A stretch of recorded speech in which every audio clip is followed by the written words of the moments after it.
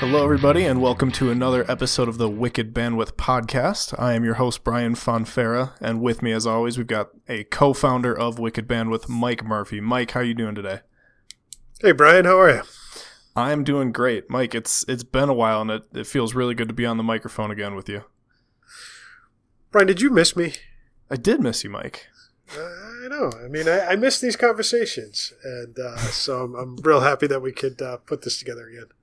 This was our chance to just hang out for 10 minutes every month, and we've gotten away with that. Yeah, that's right. That's right. Yeah. So let's get back to it. Some exciting times at Wicked Bandwidth, actually. And if you could just start by giving us a general update on what's been going on with Wicked Bandwidth lately. Yeah, Brian, it's similar to the elves up at the North Pole, as we roll up to Christmas here. We've been hard at work since the last time we spoke. And yeah, lots of exciting things. I mean, it's a great market. It's a great industry. It's a great time to do some of the things that we're doing. And over the last period of months, we've added a whole bunch of new buildings. We've also hired some new sales and support people, which you'll see, announcements and blog posts and all sorts of neat things about those folks that are going to be customer facing. And, with that, we're also in development on a new website, which should be out real soon, and we're excited about that.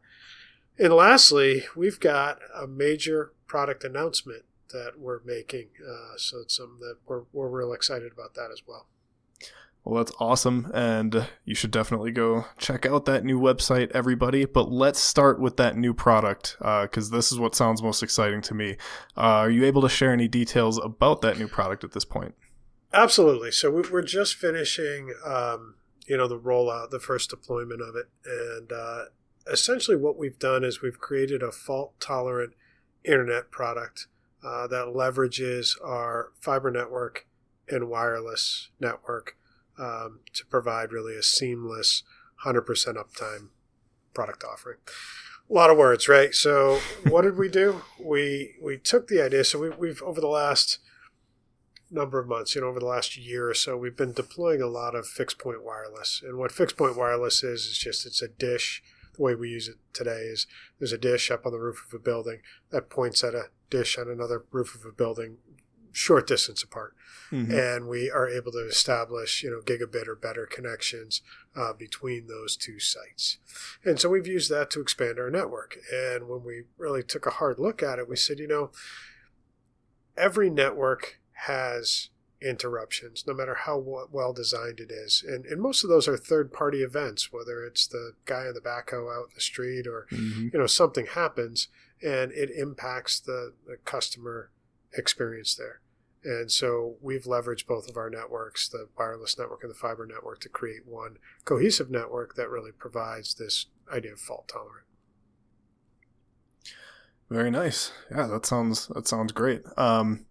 So Mike, given the overall shift in the marketplace to using cloud offerings and as a service offerings for critical business applications, I'd assume that customers require reliable internet connections. So can you tell me how this product is different from other products on the market today?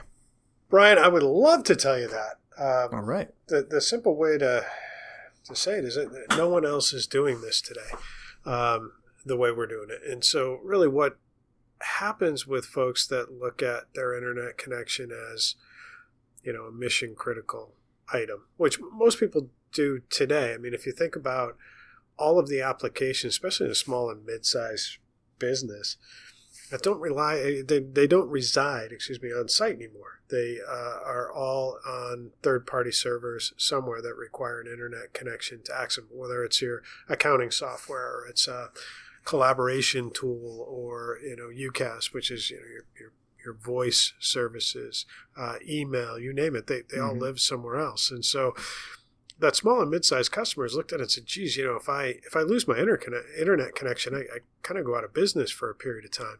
So they've, a lot of the folks that we have as customers are, very light on IT resources. I mean, they're just not big enough companies to have big IT shops. And so they're forced to try to figure out, okay, how do I provide some sort of redundancy or backup plan if my primary internet connection goes down. And so the way you do it today is you buy service from two different providers. You put a box or a device in that has a bunch of special configurations to it and says if one path goes down, then you send things out the other path. And, again, a lot of times those are not symmetrical connections. So in other words, my primary may be a lot faster than my secondary connection because I'm only using it in the event of an outage. But that slows things down for customers when there is an outage. And so it's a fairly complex. And so what we looked at with Voodoo is said, we've got this great fiber network that we've had in place. We've built a great wireless network. And, really, if you think about how that's designed, one is all underground, and so it goes through the manholes and conduits and things out in the street. The other one sits on the rooftop of the building. So, think about the separation. There's not a lot of events that are going to take out, break both of those connections at the same time. So it provides a lot of diversity. And so we're able to do this at a building level where all the tenants in the building have this automatic failover service. So if the guy riding the backhoe out in the street digs up the fiber connection, then everything goes out through the fixed wireless connection on the rooftop. Something happened to the fixed wireless connection on the rooftop.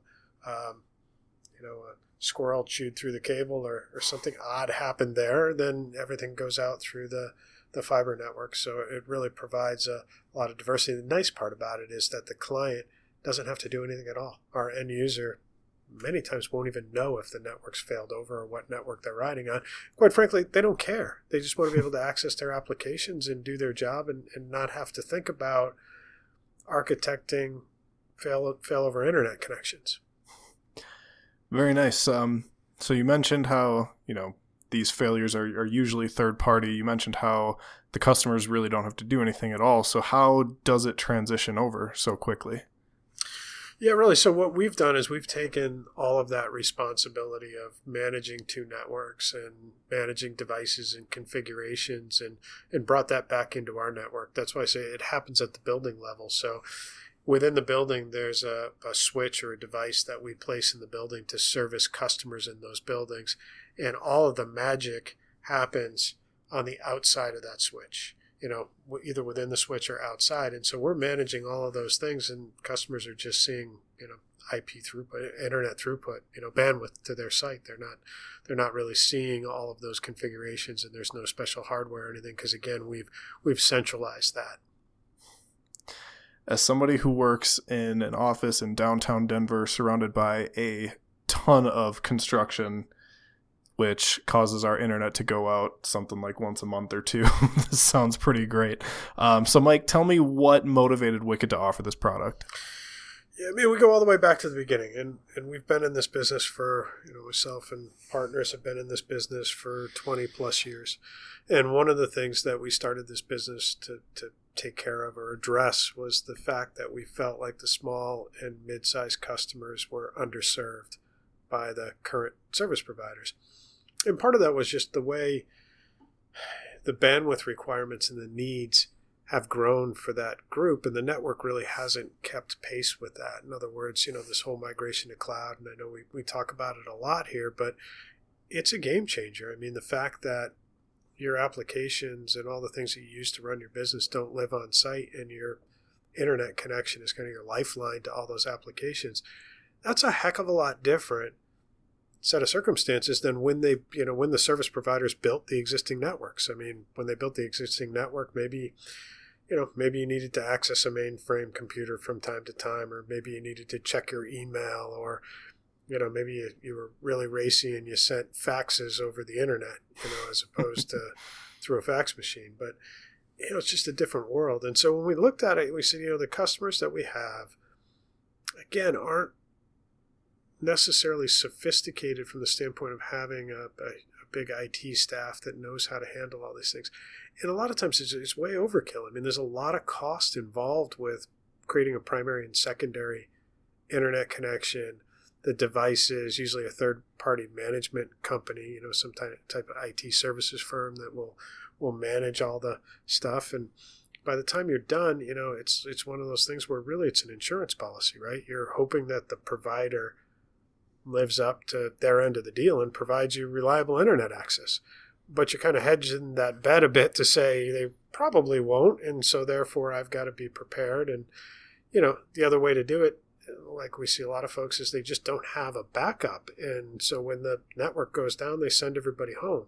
Mm-hmm. Just some fun fact stats that we've had is that, networks in general are in the small and medium-sized business marketplace. So things like cable modems and, some of the other services that you see in that space are down about 6 to 7 hours a month. And then there's another stat that says that the network, although still up, is unusable for about 24 hours a month. Ooh. And so if you look at an unusable, meaning that you can't access your applications, you can still pass packets and traffic and things, but it's not enough throughput to make the applications work. And so you start to think about the cost of employees, lost business, all those things. But, those feel more like soft costs. And when you're looking at, establishing a network as a, backup, purely as a backup, it's like, boy, that's cost prohibitive. So all the way back to your question, why did we do it? We really felt like the market needed it. We really felt like it was the right thing to do. And again, as a service provider, we feel like our mission here is to provide that small and mid-sized marketplace, a better class of service. Very nice. Mike, let's, I know what everyone's going to be asking, and that's about price. So tell me how Voodoo is priced. Yeah. So Voodoo, the way we've put Voodoo out in the marketplace is we've got Voodoo enabled buildings, and we're adding more buildings, every week that we're providing this dual service to. If you're in a Voodoo enabled building, there is no price difference. And so really, as we go forward as a company, the new buildings that we add, the goal is to make every one of those a Voodoo enabled building. And really, we feel like that just provides a much better customer experience. Our SLA on uptime will be 100%. So, our network shouldn't go down because we've got 2 paths and we're willing to put 100% uptime guarantee on it. So they don't have to have a backup anymore. You've got that covered, and it's for no extra price. Sounds crazy, doesn't it? It does sound crazy. Maybe we should just rethink this whole thing and start straight. No, I think, ultimately, over time, our objective here is that we'll see more customers sign up for this service. And again, it's things that we have within our network that we can manage for our customers. And we feel like it's the right thing to do from a product and marketplace standpoint. So, it's an exciting time. I mean, I think it's a big game changer.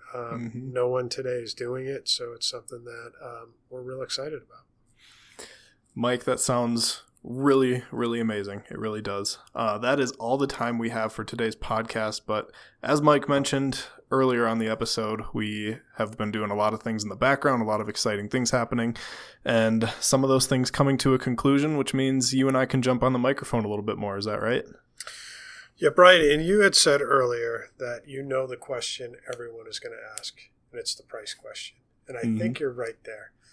Do you want to guess what the second question will be? When is it available? Well, that's a good question too. Yeah, that's probably so. Yeah, now, that's a good question. That's good. No, I think the other question we're going to get, and we've already gotten it a bit, is why'd you name it Voodoo? That is a good question.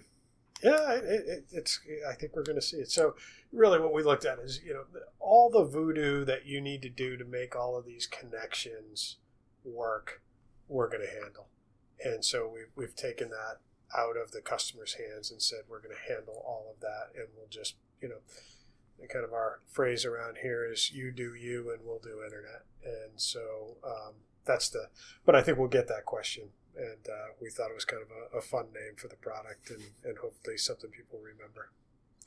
Well, I like that, and I'm really glad you brought that up, Mike. All right, so thank you very much for listening to this week's episode. To learn more about Voodoo and Wicked Bandwidth, you can visit our new website at wickedbandwidth.com. Thanks for listening.